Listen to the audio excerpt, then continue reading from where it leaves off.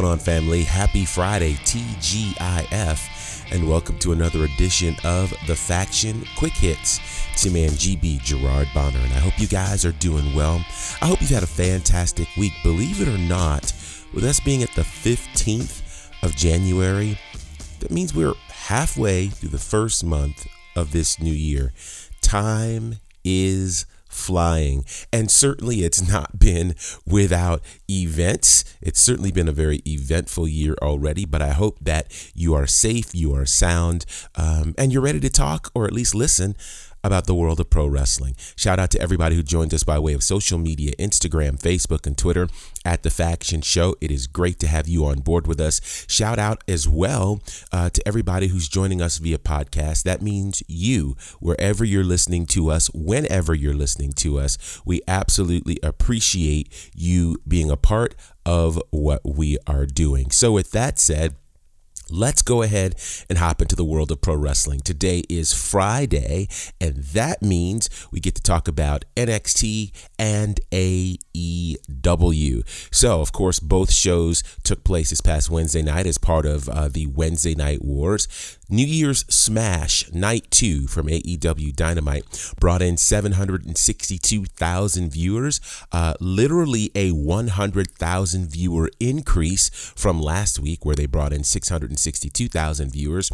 On the flip side, NXT brought in 551,000 viewers, which dropped about 90,000 viewers from last week. Now, you could make the argument that perhaps some of the folks from NXT went over to AEW. I don't know. But either way, AEW wins the battle. I think it is important to note a couple of things, that there is, again, competition that took place this week. Last week, of course, it was the insurrection on cable TV. This week, it was the second impeachment of Donald Trump. So both of those massive news events and can easily take away from your viewership. But with all of that said, it is intriguing to see AEW's 100,000 viewer rise versus NXT's 90,000 viewer drop. Now, there are some interesting details that fall on both shows, as I thought both presented solid shows. On the NXT side of things, we saw the beginning of the Dusty Rhodes Tag Team Classic that saw three teams advance. That includes, of course, the Undisputed Era, the Grizzled Young Veterans who were in last year's finals, and a brand new team, the team of MSK, who defeated Jake Atlas and Isaiah Swerve Scott. So very quickly, MSK, we started seeing a lot about them, primarily just their logo on Wednesday throughout social media. It's the team of Wes Lee and Nash Carter. They're known as MSK, but you may know them from Impact Wrestling as a team known as the Rascals. They are Zachary Wentz and Desmond Xavier. That team did quite a bit in the world of Impact, and of course now they are in NXT. Just so that you know who's who in the zoo, Desmond Xavier is now known as Wes Lee, and Zachary Wentz is now known as Nash Carter. Their individual names have changed, their collective tag team name has changed, but the tag team continuity remains the same. And so it was quite the debut for MSK as they are moving forward in the Dusty Rhodes Classic. We also found out some of the participants in the women's Dusty Rhodes Tag Team Classic. 4 of the participating teams include Candice LeRae and Indy Hartwell representing The Way, Shotzi Blackheart and Ember Moon, Casey Catanzaro and Caden Carter, known as Team Ninja, and this team, which I'm really excited about, Tony Storm and Mercedes Martinez. It is estimated that there will be 4 additional teams taking the field up to 8. That should be fantastic. And the women's Dusty Rhodes Tag Team Classic begins next week. So really exciting. I did not know that it would start so soon. Somehow I thought it might happen later in the year. We will have both the women and men's Dusty Rhodes Tag Team Classic happening at the same time, which is pretty exciting to see.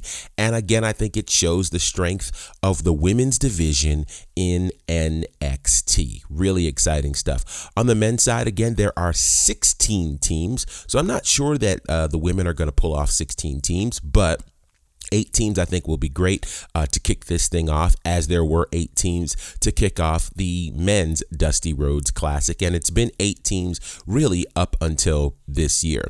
On the AEW side of things, one of the big things that we got to see was kind of a swerve. We thought Kenny Omega would be teaming with the Young Bucks as an elite tag team. Instead, we got Kenny Omega and the Impact World Tag Team Champions, the Good Brothers, and that actually makes a degree of sense. We'll talk about why in a second.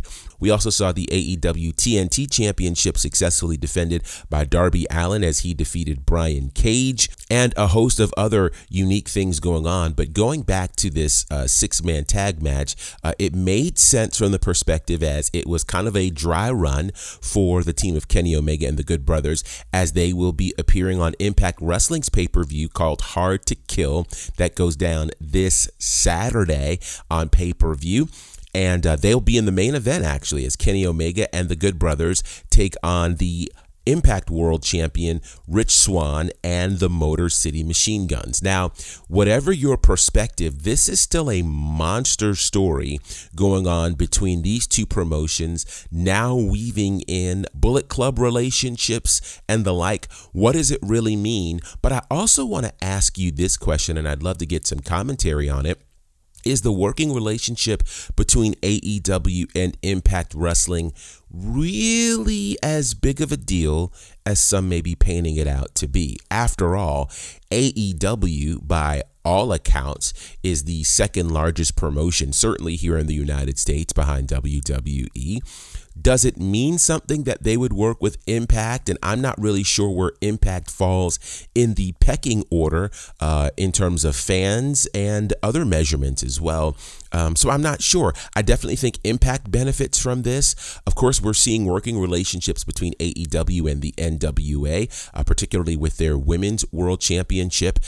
We saw a big brouhaha on AEW Dynamite involving Jade Cargill and Red Velvet surrounding Cody and Brandy. And yeah, so the real question is, who's benefiting from this AEW partnership, quite frankly, with both the NWA and Impact Wrestling? I have my own thoughts, but I certainly want to hear yours, and you can reach out to us by way of social media at The Faction Show.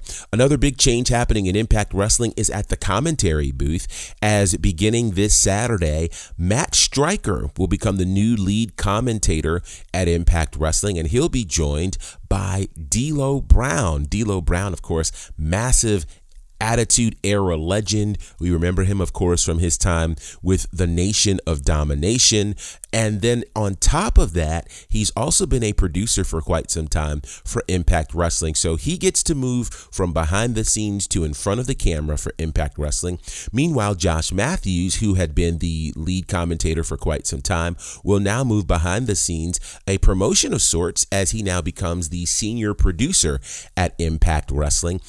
Both have signed multi-year deals, so congratulations to them. Exciting to see what's happening, and it'll be very intriguing to see D'Lo Brown and Matt Striker at the commentary booth, kicking off this weekend's Hard to Kill pay-per-view.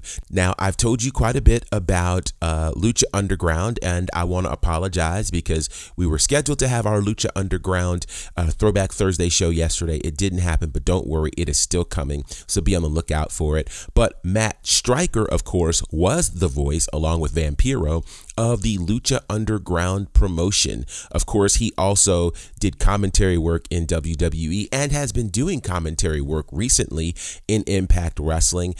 He's appeared on their pre-show. He's also appeared on their main show as well, kind of as the second to Josh Matthews. Now he gets to lead the charge, and I will just go ahead and say, and I'll save the rest of my Matt Striker commentary for the Throwback Thursday show, But I do think that Matt Striker is one of the most underrated commentators in all of pro wrestling. When people think about great commentators, of course, they mention, the late, great Gordon Soley.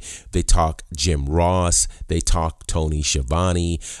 Some even mention Jerry Lawler. Some are really big fans of what's happening in WWE with either Michael Cole or with Corey Graves. And I cannot, of course, leave out Mauro Ranallo and all the work that he did in New Japan and, of course, in NXT.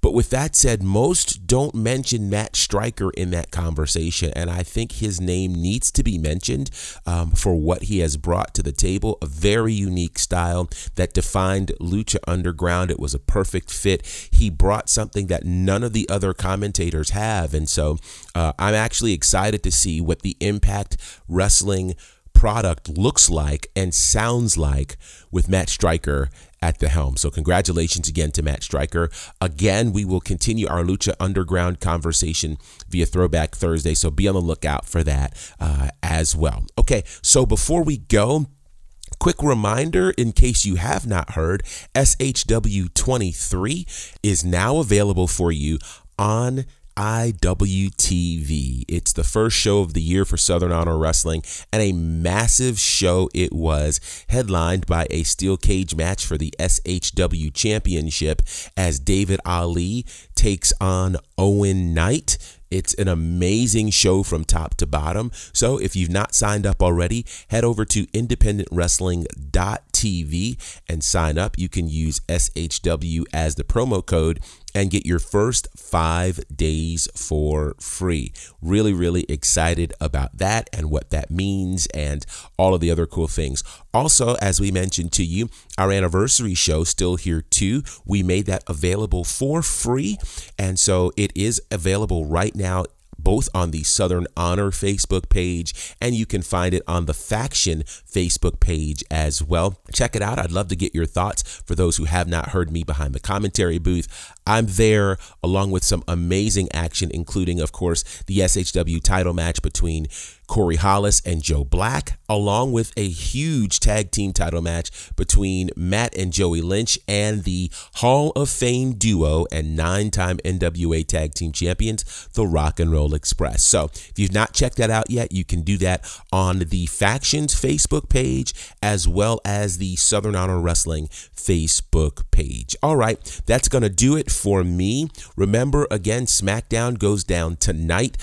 Should be very, very interesting leading into the Royal Rumble. The contract signing between Roman Reigns and Adam Pearce for the Universal title match happens tonight. Tomorrow night, of course, you've got Impact Wrestling's Hard to Kill pay-per-view. And in just a few days, New Japan Pro Wrestling will come off of their Wrestle Kingdom break to begin the New Beginning tour as well. So all kinds of things happening in the world of pro wrestling. Of course, we'll keep you updated by way of social media at The Faction Show on Instagram, Facebook, and Twitter. Continue to subscribe to this podcast and leave a comment for us as well. Rate it wherever it is you're listening to us. We'll definitely appreciate it. With that said, on behalf of my good brothers, Courtney Beard, Brandon Clack, and the Fourth Horseman, John Murray, my name is GB Gerard Bonner, and this is The Faction. Have a great day. I lead my